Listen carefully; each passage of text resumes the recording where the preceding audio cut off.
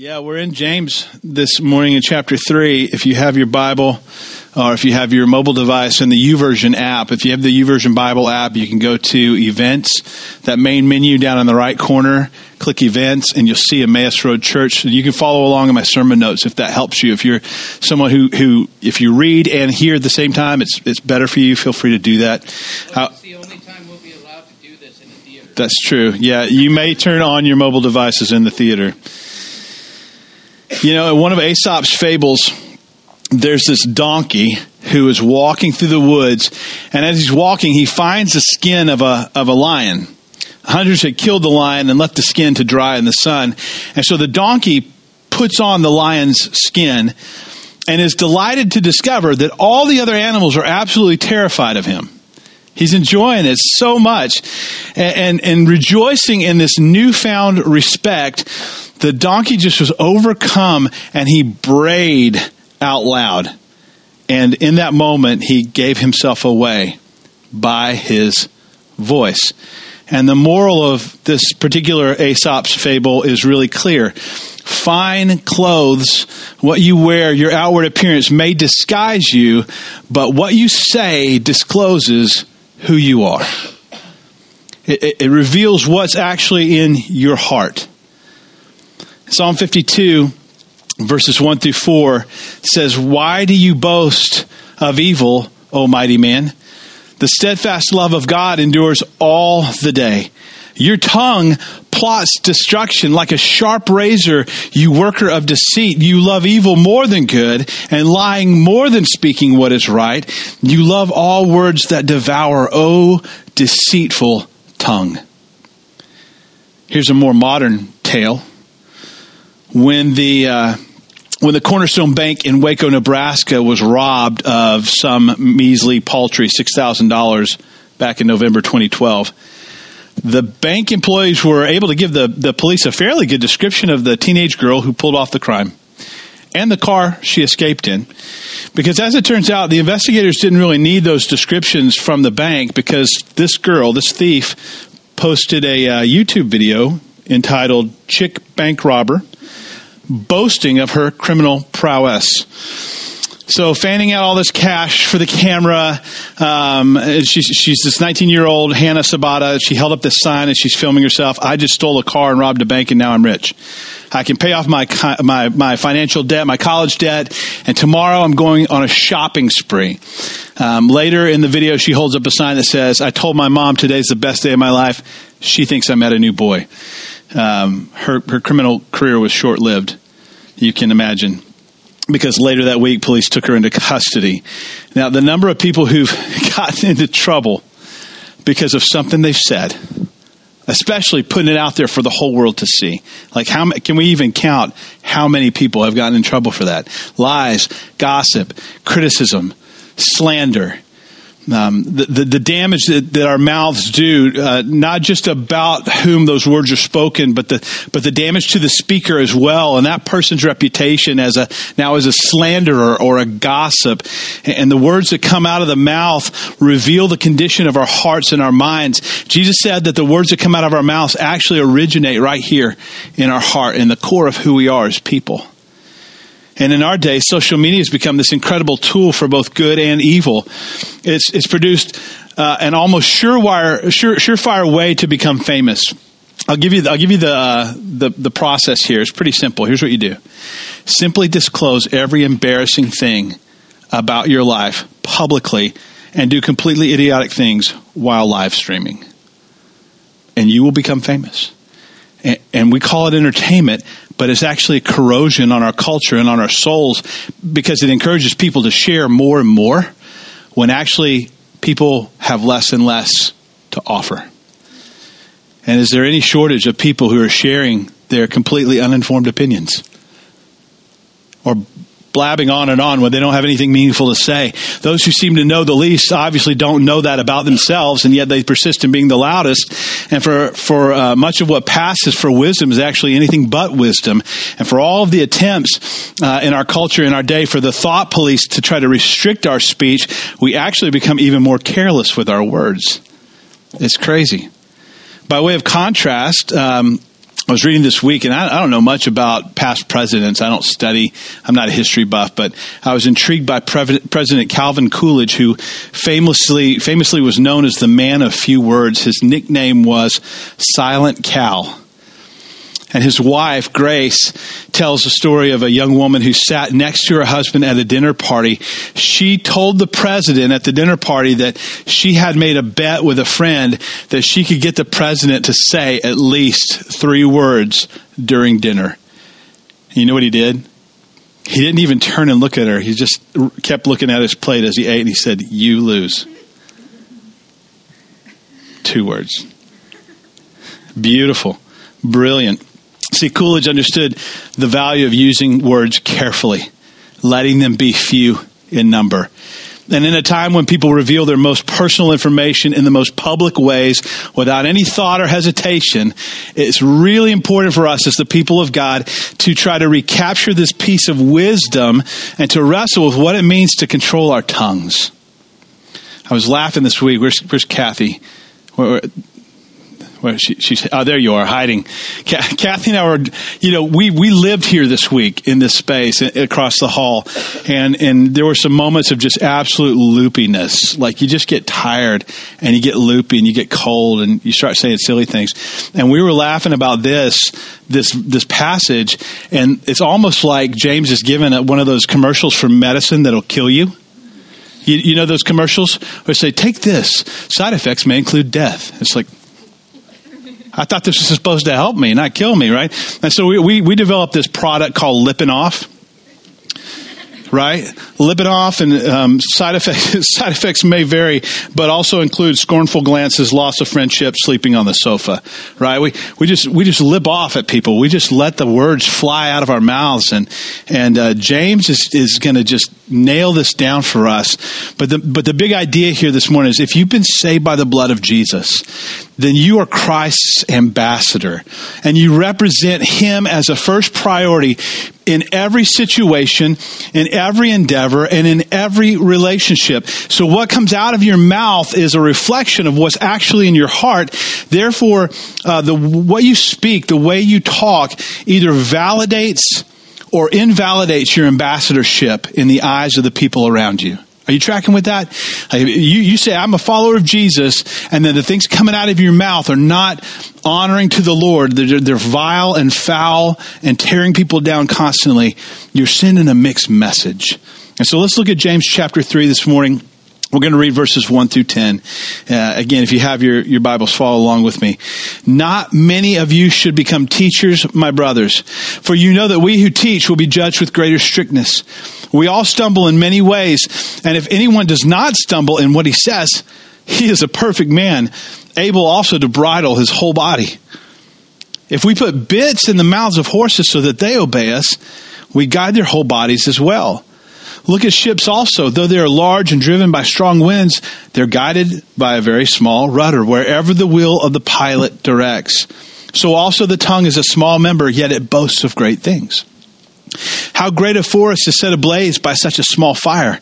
And the tongue is a fire, a world of unrighteousness. The tongue is set among our members, staining the whole body, setting on fire the entire course of life, and set on fire by hell.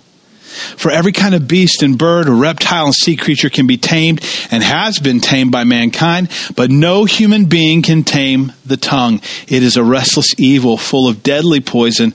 With it we bless our Lord and Father, and with it we curse people who are made in the likeness of God. From the same mouth comes both blessing and cursing. My brothers, this ought not to be so. Does a spring pour forth the same opening, both fresh and salt water? Can a fig tree, my brothers, bear olives? Or a grapevine produce figs? Neither can a salt pond yield fresh water. Let's go back. Look at verse 1 again. Not many of you should become teachers, my brothers, for you know that we who teach will be judged with greater strictness. So apparently the churches to which James is writing had too many men who were self-appointed teachers. Now, if you know your history, you know that in the Jewish synagogues, rabbis were very highly respected. The office of rabbi was one that parents coveted for their sons. They wanted their sons to rise to the role of rabbi, and it was proper to respect the rabbis because of the sacred scriptures that they were expounding.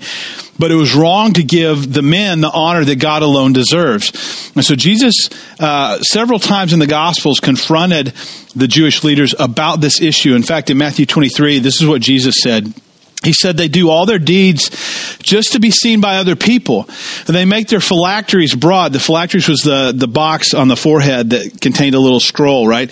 And had the word of God. And so they make it big. They wear these big things on their heads so people will see them. And they love the place of honor at feasts and the best seats in the synagogues and greetings in the marketplaces and being called rabbi by others. But you are not to be called rabbi, which is a word that just means teacher, by the way. You are not to be called rabbi, for you have one teacher, and you're all brothers. And call no man your father on earth, for you have one Father who's in heaven. Neither be called instructors, for you have one instructor, the Christ. The greatest among you shall be your servant. Whoever exalts himself will be humbled, and whoever humbles himself will be exalted. So this idea of teaching, and we're in this series in James called Faith Works. Our faith works. And it works itself out in the way that we live. And so faith works when we pass on to others that which we've learned and received from God and His Word. And that's a good thing. We should do that. And there's a certain inherent prestige in being a teacher in the body of Christ. Presumably, if you're a teacher or a preacher or a pastor, you know more than those whom you teach typically. And that means in some way, the people that are under your teaching are going to look up to you. Because of this, there's a built-in danger that some take upon themselves the office of teacher or preacher or pastor for wrong reasons, or that those who took on the position for the right reasons can sometimes fall into pride and arrogance. And that does happen. And probably many of you have been around churches or seen that happen in the lives of people that you love. Now, some pastors are uncomfortable with people addressing them as pastor. And I'll just tell you, like, when I was a little weird at first when I became a pastor, coming out of 10 years of campus ministry, because it's like, hey, Mike, hey, Sadie, working with college students, and then suddenly it's like, Pastor Mike, Pastor Satterfield. I cringe at that one. And that's like, don't use my last name. Oh, that's Pastor Satterfield. Yeah, thank you, Jared. Yeah, so this whole idea of why not just call me by my name like everybody else?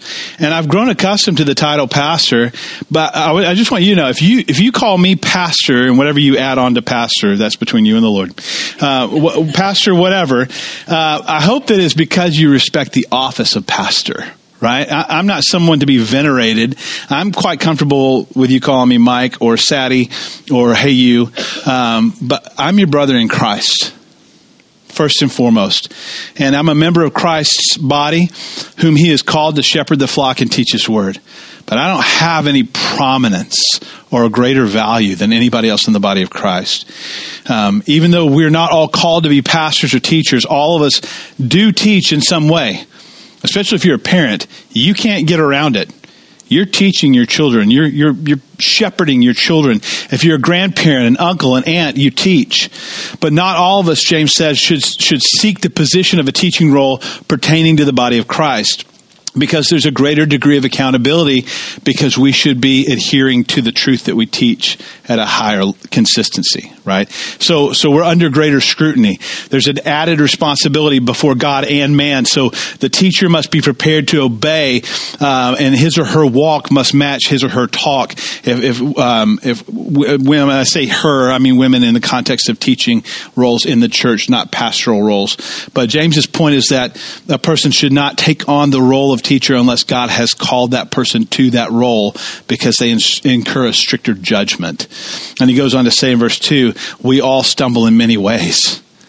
And I think we all know that that's true from experience. If anyone does not stumble in what he says, he's a perfect man, able also to bridle his whole body. So James is not writing to us as somebody who's like arrived. He's not perfected this. He's not got it down pat. He's very conscious of his own shortcomings. And he says, we all, that's inclusive language. on James's part. We all stumble in many ways. And so there's no false pretense of perfectionism. It's likely, in fact, I would submit that James is thinking back to how he misspoke about his half-brother Jesus. You know that James and Jesus had the same mom, different dads, right? Tracking with that? Mary, Joseph, God. So same mom, different dads. And you go back to Mark 3, you can see, I'll give you an example. In Mark 3, then he went home, Jesus, and the crowd gathered again so that they couldn't even eat. There was so many people. And when his family heard about this, they went out to seize him, for they were saying, he's out of his mind. His own family was saying about Jesus, he's out of his mind. Was James among those who said he's out of his mind? Probably. 1 Corinthians 15, Paul says, I delivered to you as of first importance what I received. Christ died for our sins according to the Scriptures, was buried and raised on the third day according to the Scriptures. And then he appeared to Cephas, Peter, and then to the 12. And then Paul says he appeared to more than 500 brothers at one time, most of whom are still alive at the time of Paul's writing, though some have fallen asleep. And then he appeared to James, then to all the apostles. And last of all, to one as untimely born, he appeared also to me. But Paul says, then he appeared to James. Jesus thought it was pertinent to make a personal visit to his half-brother James and restore that relationship. James had come to faith, and for him to see Christ resurrected. Was this the reason why our Lord visited him in particular after the resurrection, to restore him because of what he had said? I think so. And to appoint him to a role of teacher. When I was a kid, you ever been to the doctor and then the doctor did the tongue suppressor thing with you, and to the point where you gag, like stick it way back there? Like, what was the point of that? I think my doctor just liked to see me gag personally, but I remember being asked to stick out my tongue, and it just seems like doctors have this magical power to tell a lot about your body just by the condition of your tongue, doesn't it? Like, yeah, your tongue looks bad. What does that mean? Well, it's like a parable. My tongue is like a parable. It's like this mirror of a spiritual reality in the doctor's office. What comes out, and I think biblically, I'll just chase that analogy down a little bit. Think about it, because what comes out of your mouth is usually an accurate index of the health of your heart. That's what Jesus says. Jesus said in Matthew 12, out of the abundance of the heart, the mouth speaks. This little, I don't know, between 3 and 8 ounces, depending on how fat your tongue is, it sets the course for a lot of stuff. It does a lot of stuff. So here, as a spiritual physician, James, the half-brother of Jesus, is engaging in a rigorous tongue analysis. He says we all stumble. It's interesting that James says that all of us stumble in many ways, but he doesn't use it as an excuse. You'll hear people say, well, nobody's perfect, or I'm only human. Both of those are feeble excuses that we use to rationalize our behavior. James just states this as a fact of life. There's grace when we stumble. There's grace when we fail, but grace is not permission to disobey God or to say things that are going to hurt other people. The Word of God was not given just to inform you of these truths. It was given to transform you from the inside out. It's not permission. In verse 2, he says, if you think you've mastered this, think again. He says, you see the word perfect there in verse 2? James uses that on purpose. He says, if you think you've mastered your mouth, then you are a perfect person. Now, if I polled the audience this morning and said, I want to ask for a genuine show of hands, everybody in here who thinks that they're perfect, raise your hand. I suspect that no one would be dumb enough to do it. I could be wrong. I don't want to be wrong. I don't want to know, because I don't want to think less of you as a person. So don't raise your hand. But if you did raise your hand, you'd only be proving to the rest of us how wrong you are about that fact. This is an area where we all face the challenge universally, and nobody is exempt. The Greek word for perfect in verse 2 is the same word translated as mature back in chapter 1 and complete in chapter 2. Why is the man or woman who can control their tongue considered to be perfect? Because that person has a measure of control over every aspect of their body and their life. This is something we can never attain in this life, but something we should strive for and have increasing control over. The rabbis of old used to say the tongue was like an arrow. And the reason they said the tongue was an arrow rather than a knife is because it can kill at a distance. It can kill at a distance. And the deadliness of the tongue, you don't have to be near the victim to inflict a wound. Have you ever been the object of someone's scorn? Their gossip, their schemes, their lies? You don't even have to be in the room, do you? You don't have to be present. It's a powerful weapon. It can kill your reputation. It can damage your soul even when you're all the way across town. The tongue is a deadly arrow. In fact, every one of us is carrying around a concealed weapon. I mean, think about that. All we have to do is open our mouths and release careless, ungodly words, and we are wounding people, hurting people. James goes on, verse 3. If we put bits in the mouths of horses so that they obey us, we guide their whole bodies as well. He says, look at ships also. They're so large, they're driven by strong winds, are guided by very small rudders wherever the will of the pilot directs. So also the tongue is a small member, yet it boasts of great things. How great a forest is set ablaze by such a small fire. And the tongue is a fire. It's a world of unrighteousness. The tongue is set among our members, is staining the whole body, setting on fire the entire course of life, and is set on fire by hell. For every kind of beast, bird, reptile, and sea creature can be tamed and has been tamed by mankind, but no human being can tame the tongue. It's a restless evil full of deadly poison. So this tongue, this small part of the human body, sets so much in motion in yourself and in other people. The tongue can do great good and it can do great harm. James 3 gives some examples. He says, bits in the mouths of horses. Now, I hadn't spent any time around horses. And then when we moved here 10 years ago, our neighbors had horses at the time. They had 3 horses and 2 donkeys. And if you ever want to see a contrast, put donkeys next to horses. But we'd be sitting at the table with the kids when they were younger at breakfast time, and we could feel the horses before we could see the horses. Because they'd come galloping up the back of the property to the fence line, and you could hear them and feel the ground move, and then you'd see them come around the trees. And it was just fantastic. They're majestic, incredible animals, just so strong, rippling muscles as they gallop across the ground.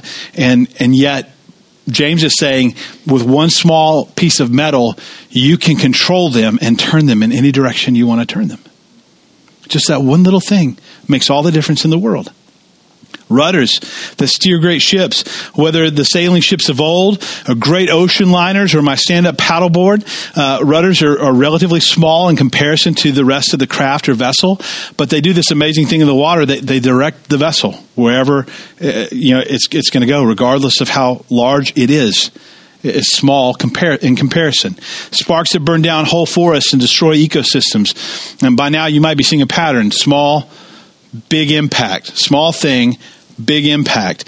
A spark is a very small thing, but the heat it contains can spread a fire over hundreds, even thousands of acres. So we've all been through Washington summers in recent years where we're choking on smoke from the forest fires in Wenatchee and Winthrop and eastern Washington. And even what's happened in the last 6 months in Australia and what they've been through, loss of life, property, land, animals, and on and on and on.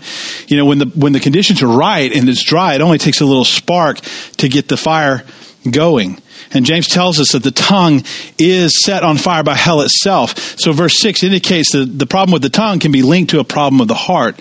And it occurred to me last night as I was wrapping this up, that this might be one of the reasons why God's word talks about itself in terms of water, because there's not a person alive right now on the planet that could start a forest fire in western Washington today. Why? We're drenched to the bone.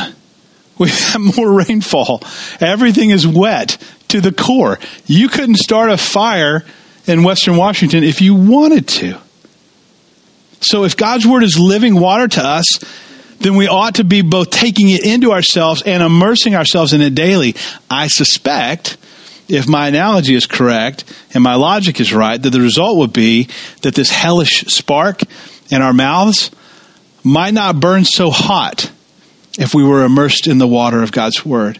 It wouldn't be so quick to wound and burn other people and cause great damage because of our carelessness if we were immersed in the word of God more.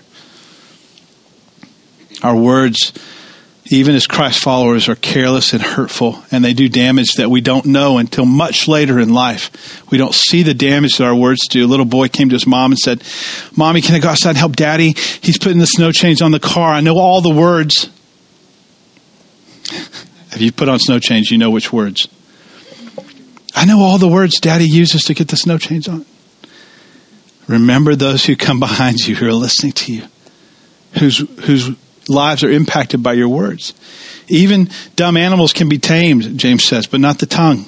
It sets the course for our life. Small thing can do horrendous damage to others. It's full of deadly poison. So look at verse 9 to 12, and we'll wrap up the text here.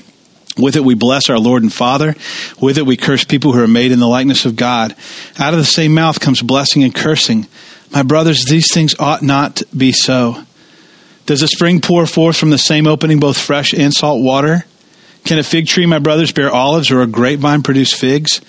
Neither can a salt pond yield fresh water." You know, fruit is really the heart of the issue here for James. And he's really asking us rhetorically, what kind of fruit are your words producing? What kind of fruit is coming about in your life, in your family, in the lives of people who are consistently around you as a result of the words that you use? And at this point, some of you are asking yourselves, well, if nobody can control the tongue, why bother trying? I mean, let's just let loose our tongues and then fall back on the grace of God. You know the only problem with that? Jesus. In Matthew 12, Jesus is addressing a group of people who are always looking for loopholes. And he says, "You brood of vipers, how can you who are evil say anything good? For out of the overflow of the heart, the mouth speaks. The good man brings good things out of the good that's stored up in him, and the evil man brings forth evil things out of the evil that's stored up in him. But I tell you that men will have to give an account on the day of judgment for every careless word they have spoken." Well, I just read that sentence again. I don't think some of you heard that.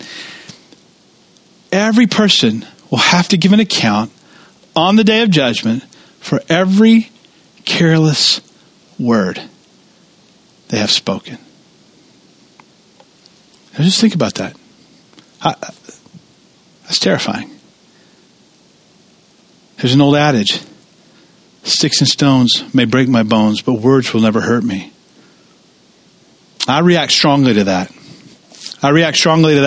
Because we live in a culture that's become more snowflakey than symmetrical frozen water crystals are snowflakey. But in our culture, words are conflated with actual violence. And as much as I'm determined to push back on that diluted insanity, James is clearly making a point that we cannot afford to miss or push aside. Words can and do damage people, institutions, organizations, reputations, relationships, on and on. We've all done it to someone. We've all been on the receiving end of it. And James is telling us that to tame the tongue, it is essential that we recognize that we will be held accountable for every word that comes out of our mouths. Every word that we say, we will give an account to God. So stop right where you are right now and just think about that for just a moment. If you died right now and you're standing before God this morning, instead of trying to figure out lunch plans, like God reaches down and pulls out of your mouth one of those old tape recorders. Some of you don't even know what that is because you're too young. So audio recording device, right? And pushes playback and you just listen to the last 72 hours of your life. How nervous would you be? How nervous would you be? How uncomfortable would that make you to think about just giving an account for the last 72 hours? The situation may feel overwhelming, but it's not without hope. In fact, Proverbs 15 says, "A gentle tongue is a tree of life. Perverseness in it will break the spirit, but a gentle tongue is a tree of life." Proverbs 16:24, "Gracious words are like honeycomb, sweetness to the soul and health to the body." We're not without hope. The tongue is an instrument of extraordinary power, out of all proportion to its size. Whatever its anatomical connections, its most significant connection, Jesus says, is to the heart. Because whether a heart is hardened by sin or regenerated by grace will determine what the tongue says. Right? There's a story of an old barber who'd been gloriously saved in this old-fashioned revival meeting in the 1920s. And the next morning he went to work and he was sharing his faith to witness to the lost. And he was just excited, ready for the first customer to come in that day.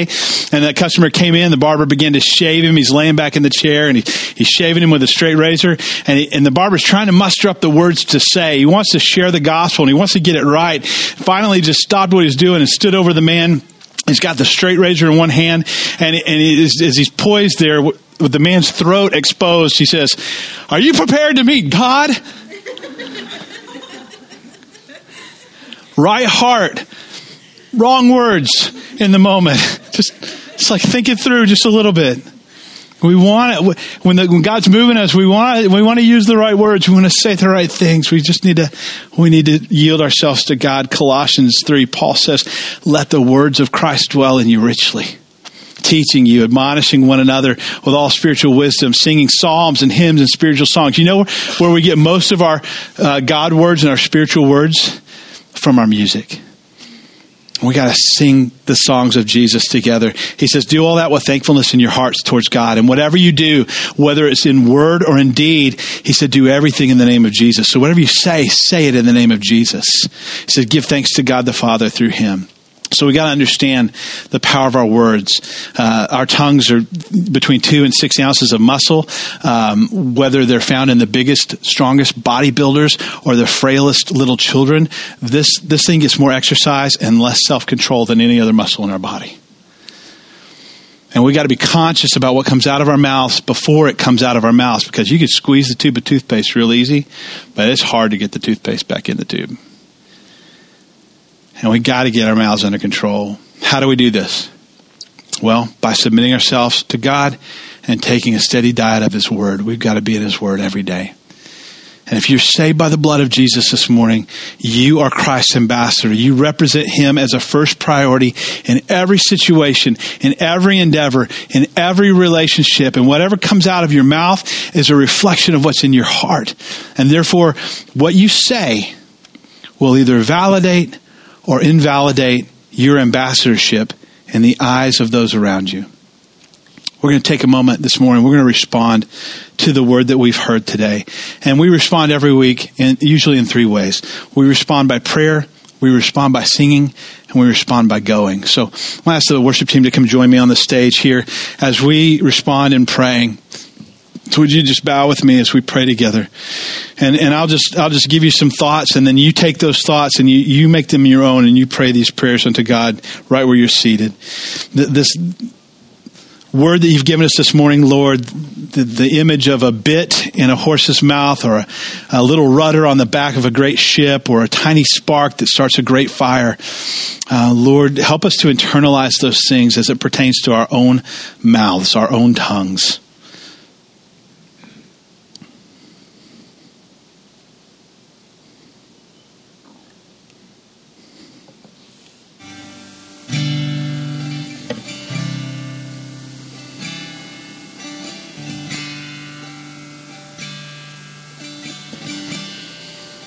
Jesus, this morning we ask that you would purify and sanctify, make holy our tongues. And we admit to you, we recognize that's a process, but we submit to you right now as your people and ask you to do that in our lives. Make our mouths holy. Just pray that right where you are.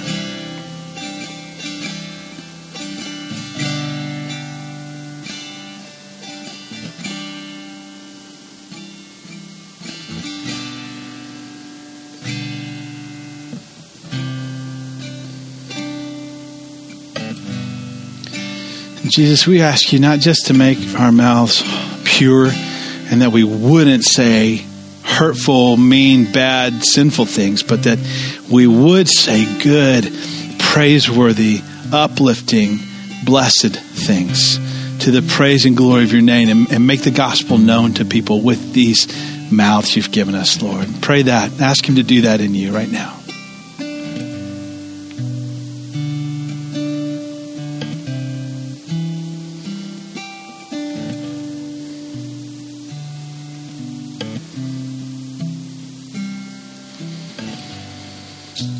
God, we thank you for your word and for the ability by your Spirit in us to respond to your word. And we ask for you to give us the grace to tame our tongues by the power of the Spirit. In the flesh, it's impossible, but by your Spirit, all things are possible, Lord. And we ask you to help us in these days where our culture is more and more apt to say almost anything. Lord, help us to be a people whose words are pure and praiseworthy and honoring to you. We ask in Jesus' name. Amen.